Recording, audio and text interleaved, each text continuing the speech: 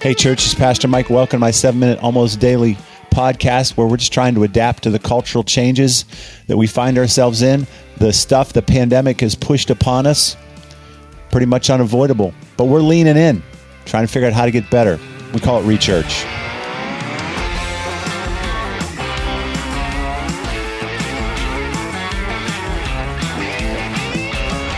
What a great day. Spent the whole day out at Jerome High School with a bunch of other volunteers, helping the team we hired to set up the stage for the He is King Vista Outdoor Celebration, which is this weekend. I put a couple links in the program notes section below so you can see some pictures of it. It is amazing. It's outside. All you got to do is drive in this Saturday and Sunday, Dublin Jerome High School, come rain or come shine. It's going to be a blast. We had a lot of fun out there today. I've never put something like that together, and I love building stuff. So that was kind of a cool new experience. All right, couple funny tweets before we get to number 7. All right, so a couple funny tweets from people about their kids. Here's one. Thoughts and prayers for my son who thought it would be funny to tell me, quote, "I'll get to it when I get to it, woman." Yeah, but he needs some help. Lost my temper with my daughter because she wouldn't get dressed and told her she couldn't come downstairs till she changed out of her pajamas. She changed into another pair of pajamas.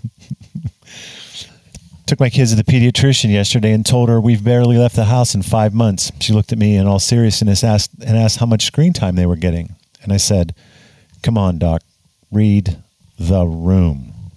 I think that's great. 5-year-old on her kindergarten Zoom class. Teacher says, "So what do you do before joining our Zoom class?" 5-year-old says, "My mommy hits me and says, do good." And then the mom with no makeup on, bagel crumbs on her face, unexpectedly joining the Zoom class to say she means I high five her hand and tell her to do good. All right, one more. Evidently, our 13-year-old thought prima donna meant anyone born before Madonna. She says, "Please send oxygen." We can't stop laughing. Those are great. All right. Number 7 in the lineup of indicators that your Christianity may not be rooted in the gospel.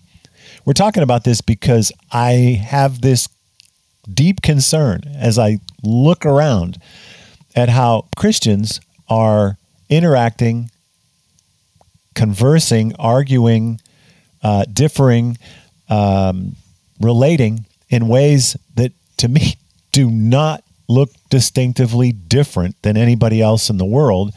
And the world needs us to be salt and light, which means we need to be rooted in Christ and interacting in ways that are shockingly different and good. But the solution isn't to behave better. It's to get back to our roots. It's to re-engage with Christ and what he's done and what the gospel is, and just allow that to take root in our lives and overflow into this world. All right, here's the 7th one. It's confusing to you when you put out a great deal of effort and sacrifice and there is little or no reward or recognition that comes from it. You could look at it this way. When there is a lack of gratification or reward for your obedience, you lose the motivation for your obedience. Right? It is so ingrained in our heads, this idea of ROI, return on investment. We evaluate everything we do based on what we get in return. When that slips into your Christianity, you've gravitated away from Christianity. This is not about leveraging our life in such a way that we maximize our lives. I would go as far as to say you can't be a Christian and maximize your life. That's not what we're called to do.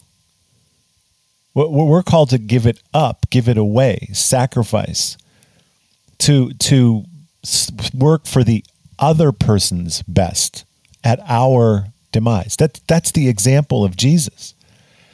Our obedience is simply done because Jesus asked us to do it. Whether or not there's a reward is irrelevant, right? When Jesus says, this is what I want you to do, you just do it. You don't go, well, what am I going to get for that? Well, what's going to come back to me? Is that going to be beneficial? Is that going to make me stronger? Am I going to be even a better Christian if I do it? Then I'll do it. No.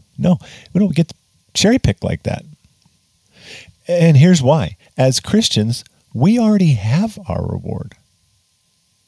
We've been reconciled to God and know with 100% certainty that we will be with him now and forever. We know that the end of our life is in his hands. What we need is in his hands. We don't need to evaluate our resources and go, okay, do I have enough? Is this going to cost too much? Is this going to take too much time? Is it going to be worth it? No, we can very freely ask God, tell God we're available for whatever he wants us to do. And the reward, the return on investment, the gratification, the sense of accomplishment, none of that really matters. It's just a joy and a privilege to be his and to do whatever he asks us to do. You say, Mike, yeah, but I don't feel that way. Jesus, quite honestly, is nice, but it's not enough. Knowing God and being reconciled and having certainty in my eternal life doesn't quite do it. Yeah, that's my point. You've gotten out of touch with the gospel and Jesus and God.